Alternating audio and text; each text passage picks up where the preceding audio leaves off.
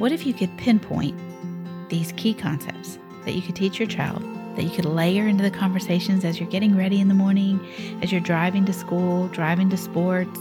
What kind of impact could that have on the life of your child long term? When instead of listening to everything everyone has to say around them, they knew what God's word said about them, how would that change things? Welcome to our Snapshot series, where we are going to be taking these core ideas about identity, and we're going to be learning them in a way that we can speak them into the lives of our children, both now and every day moving forward for the rest of our lives.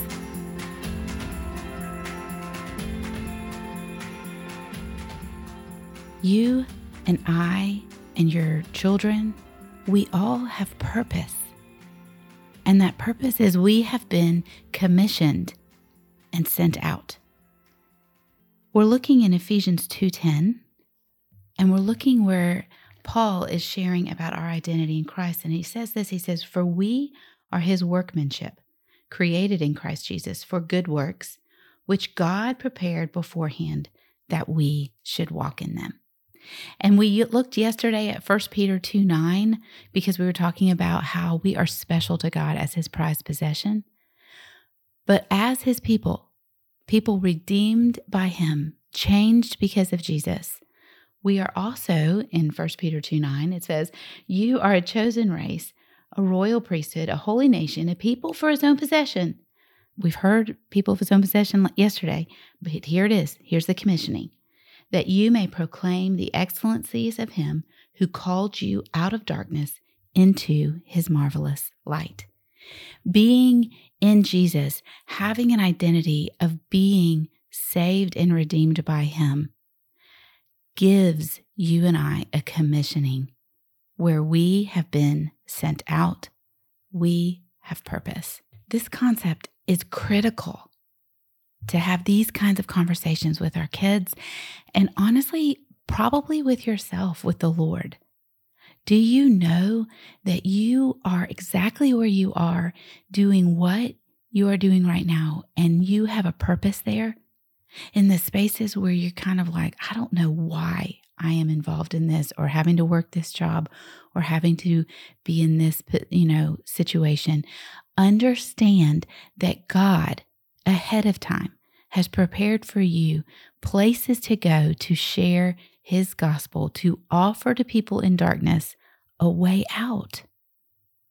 You and I are stewards of the gospel, and that means that the way he has designed us, the way he has created us, when we are in Jesus, which is now what we're talking about, those giftings, the natural giftings, and then the spiritual giftings, the giftings given by him when we are saved, come together. They coalesce, and they push us forward to proclaim him to others.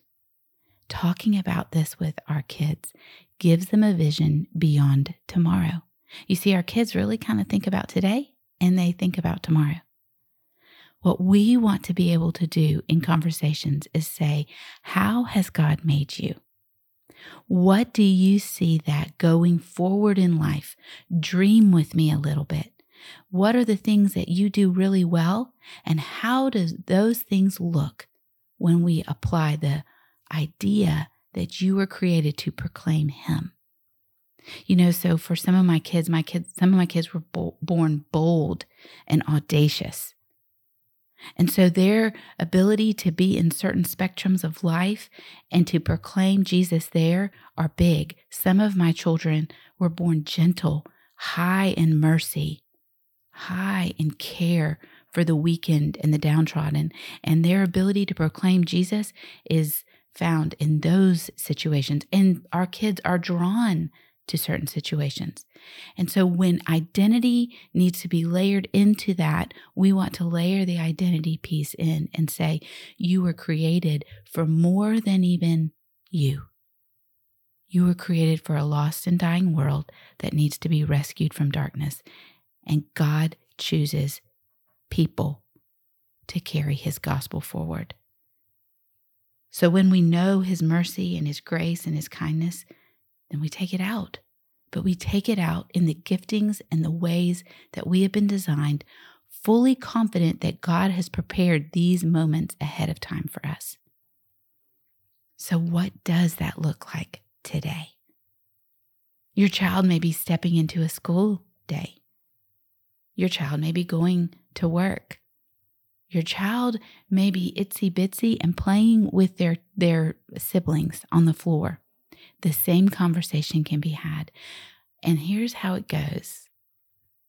I want you to know that you were created not just in a special, unique way for yourself, but you were created so that as you know more about Jesus, you can share Jesus with others, including your brothers and sisters when y'all are playing.